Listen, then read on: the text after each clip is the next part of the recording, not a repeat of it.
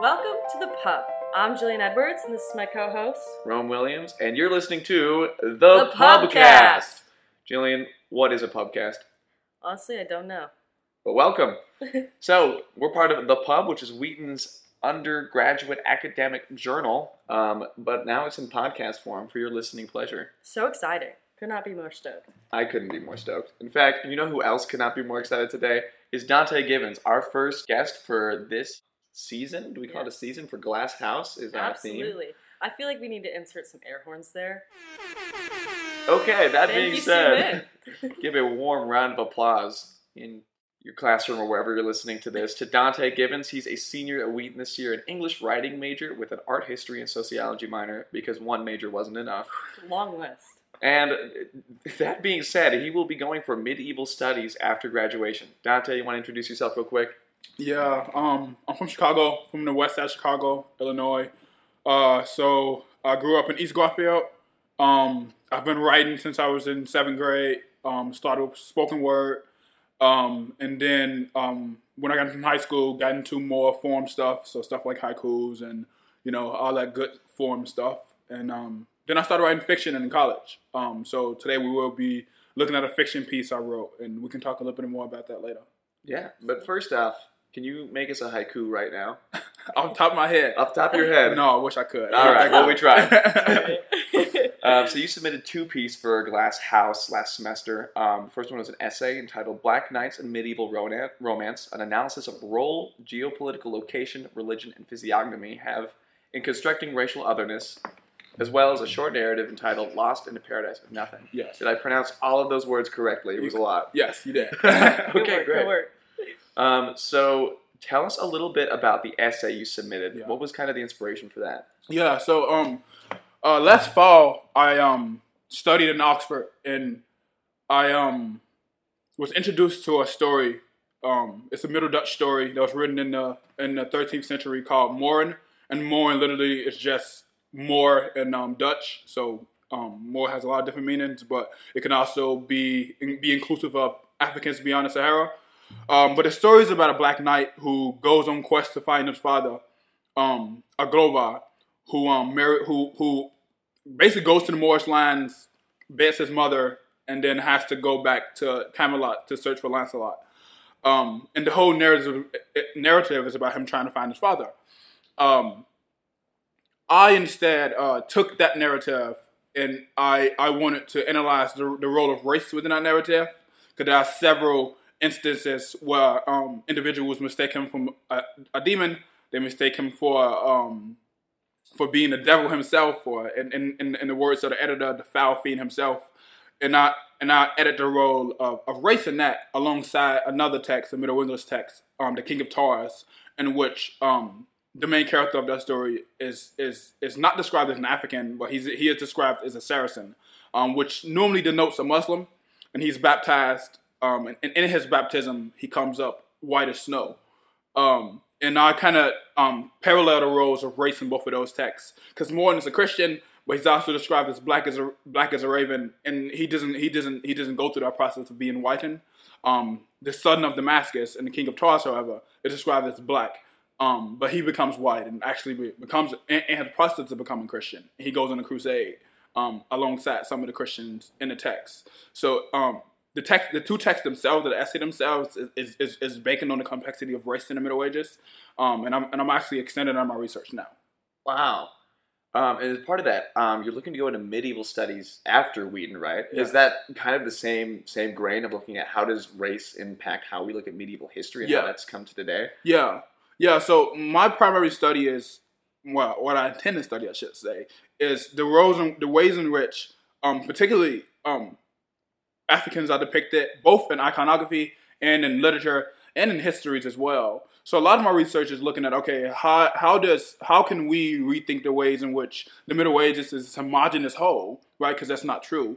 But we look at it and we look at it for all the diversity in which it has. And sometimes the diversity is black people, sometimes it's not. Sometimes it's Muslims, sometimes it's Jews, sometimes it's Romanis, right? And it's a variety of different people living alongside each other.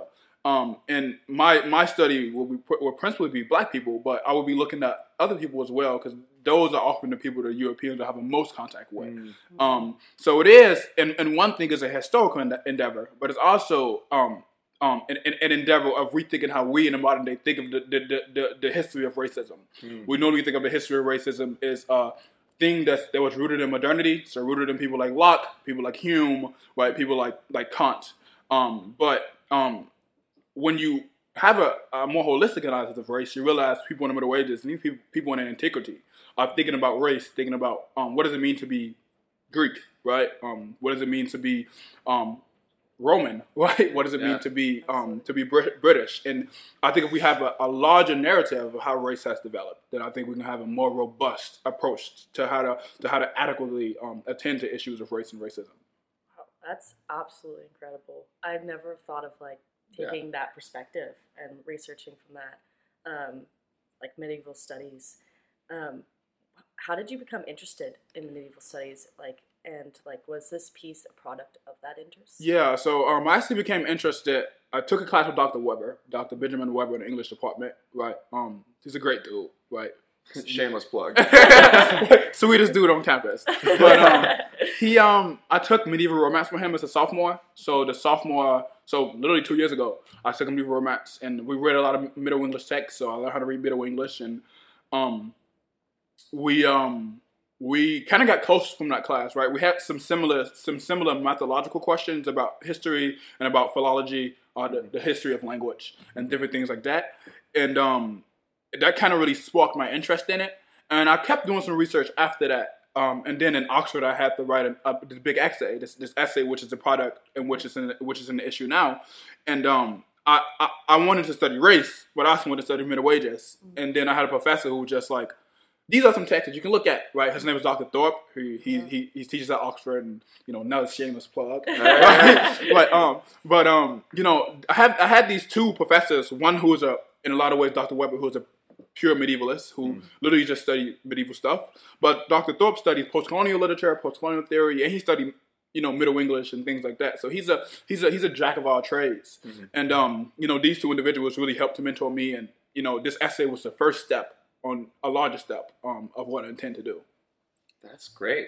So how would you say that with taking that step into your essay, with looking at this, how does that relate to then the narrative that you wrote? Yeah. The Lost in the Paradise of Nothing. Yeah, so actually the Lost in the Paradise of Nothing is me imagining as a prequel to Mourn, right? So it's me imagining filling in the gap of what happened in Mourn's journey to find his father that's not explicitly within the Mourn text. So Lost in the Paradise of Nothing is me attempting to have a scene directly before, or at least a couple weeks before, he bumps into Lancelot and Gawain, because the narrative Mourn starts with him, fighting Lancelot to a standstill. So I wanted to say, okay, how can I feel the story a little bit more? And Lost in Paradise of Nothing, right, is drawn from this research I've done, right, to construct a more holistic story of Mourn's journey. Wow, that's incredible. I love how you've been tying all this research together and all these different pieces. But here's my thing: I'm a busy econ major. I'm not an expert in literature. So with you've had so much research, so much knowledge. What do you find people misunderstand most about your work? Yeah, I think people misunderstand. They often think I'm trying to be anachronistic when I talk about race or racism or prejudice or stereotypes and different things like that. They normally say, because they have ideas of race rooted in modernity, that those words didn't exist back then, right? Those words weren't in existence back then. Those words came into the English language or the French language or the Italian language, right, in the 15th century. So how can you use those words to describe how people are, how people are being depicted in the Middle Ages? So I normally get accused of anachronism the most. I also be accused of saying, just being a postmodernist, which I'm not really a postmodernist. I actually don't like postmodernism at all. Amen, brother. Amen. But I think that's one of the biggest difficulties is normally when I present my research, when I present my work to people, is they'd be like, what are you talking about? Black people went in Europe in the 10th century. And you're like, no, that's not really true. But Yeah. So with that as a flip, what do you wish people like knew most about your piece? Like, what was the one thing you wish people would just grasp instantly? I think they would grasp that history is important to our understanding of literature and the development of literature.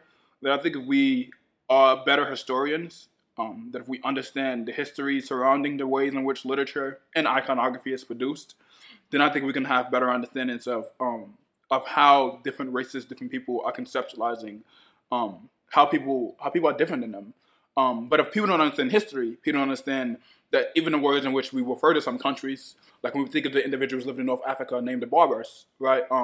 They don't get their name from themselves. They get their name from a Greek word, which is barbarian, which is non-Greek speaker, right? But they call themselves the Amazigh or some along those lines, or Ethiopians, right? Who their name derives from a Greek word as well, which means sunburnt or burnt by the sun, right? But when we don't have a historical analysis of how Greek people are interacting with Ethiopians or Greek people are interacting with North Africans, then we don't have a robust understanding of the ways in which race can develop, albeit using different language. Sometimes the language is savage, sometimes it's barbarian, sometimes it's Jena, sometimes it's Nada, and these different Latin words, which I definitely butcher. Right, but Me too. but you have this really robust history of what does it mean to be us, to be a people, and that's normally not mapped down to what does it not mean to be you, right? What does it not mean to be you, what does it not mean to be you, and that's not that binary is sometimes beclouded in a lot of different things. It's sometimes a little bit more murky. But I think if people would understand history, they can understand the murkiness of that. And then sometimes what are the parts and what we need to be critical and say, this is what it is. This is racist. Yeah. It's like the comparison of like people like to think in black and white. Yeah. But there's also the gray area. Yeah. But there's also still black and white. Yeah. It's like it's like What a dichotomy. What a dichotomy. So I wanna build off that. So at the end of your narrative, you describe the protagonist as he's riding off towards I guess what you were talking about in your essay, and you describe him as a maiden with a seal upon her arm. So this is a reference to Song of Solomon 8:6. What does that mean? Why is that in there? Yeah. So the big thing in the moral narrative, the original narrative, is that he's just in England to find his daddy for his mama. Right, like he has no love interest. It's not a romance proper, right? It's not a romance proper. It has, some of the romance traditions and the romance tropes, but a key part of the narrative of at least a ton of medieval romances is they found a maiden and they found love with a maiden. So in a lot of ways, I wanted to supplement that, but I also wanted to hint at that in the Songs of Songs. Or the canticles, as some people call them, right? The bride is described as black but beautiful, black but lovely, and a lot of medieval historians have looked at the ways in which that narrative is used by different theologians, different scholars and thinkers in the Middle Ages to advocate for blackness not being a bad thing, right? For advocate for even if somebody is black, right? That's Peter. I think it's Bernard of Clairvaux who makes the claim that Jesus is black because he takes on our sins. And if black is the color of sins, right, then Jesus is the blackest of them all. Something along those lines. Gotcha. Right. But you also have other scholars who supplements it, like Peter Abelard, who says something like black and beautiful instead of black but beautiful, and says, she's beautiful, right, because she's a bride of Christ. She's a bridegroom of Christ. And they have this very allegorical reading of the Songs of Songs. Yeah. And I attempted to weave that into how Morin is thinking about himself and thinking about his life as well.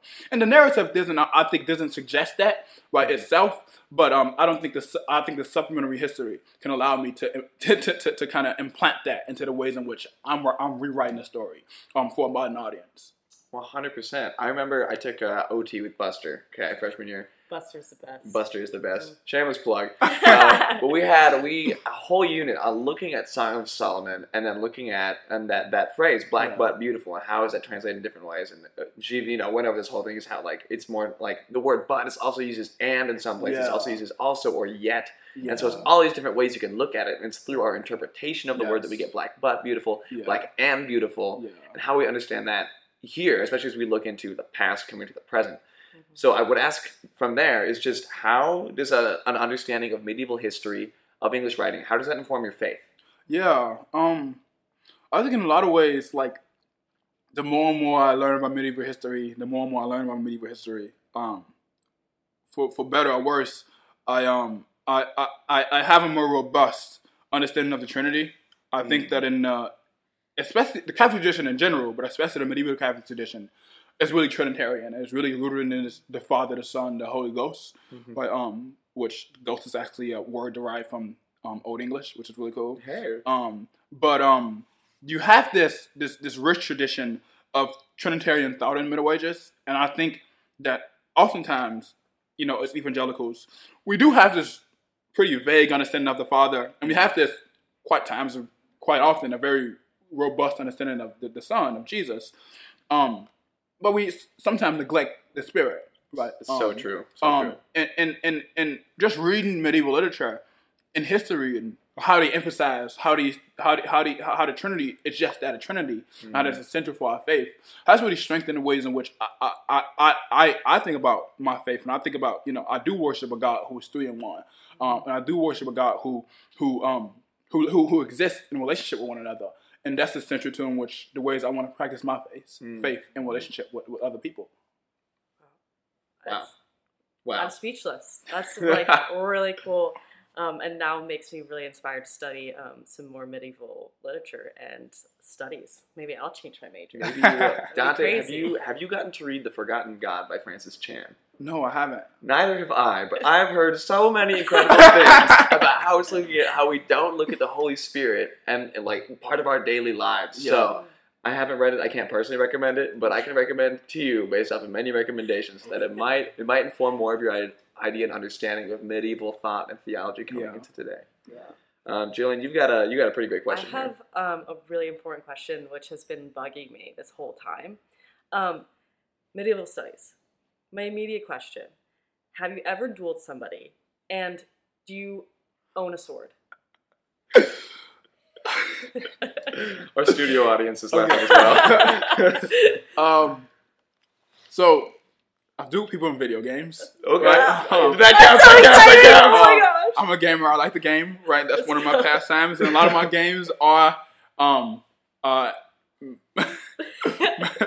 they are games in which include sword and shields. Right. So I like games like Death Gambits and Hollow Knight and Blasphemous. Yeah. Right. And games that require you to cut other people. But I'm also a big Star Wars fan. So so as a kid, I did have lightsabers. So I did duel people in that sense. But not one of those weird Fisher guys that have the plastic swords. We don't talk about the weird Fisher guys. Okay. Not a shout out. We could delete that. Soonmin, cut it. Yes, I do digitally at least duel people, and while I don't have a European sword, I do have one of the big horse sling blades from Bleach. So I have that counts. That counts. So it's more of a sword than I'll ever have. Yeah, so it's like 6 feet long. Oh right? My God! How heavy is it? It's like plastic. It's like plastic, right? It's a sword that Ichigo has, and he's a main character from an anime, and he has a sword, and the sword is like twice as long as his body, so it's pretty. Wait, if it's 6 feet long and it's twice as long as his body, this man's 3 feet tall. Yeah, it's kind of proportion in anime is not great. Yeah, it's actually funny. I had a friend who graduated a few years ago. He had a sword on campus that he made himself and got in trouble with his RA because he had his sword on the wall. Oh my gosh. Very subtle transition. Any advice for students studying English or art history here at Wheaton?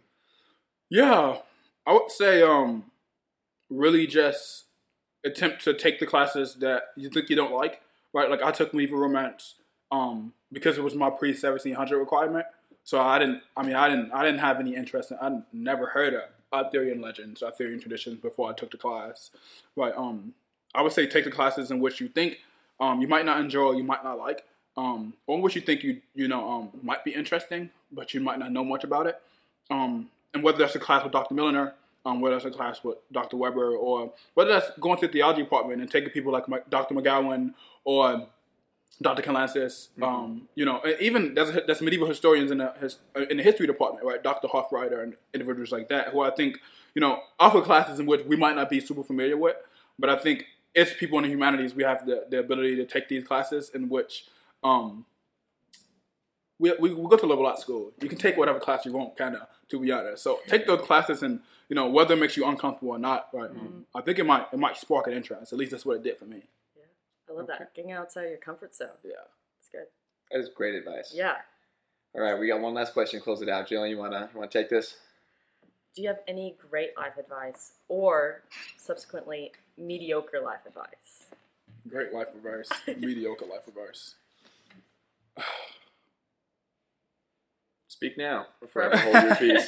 I would say,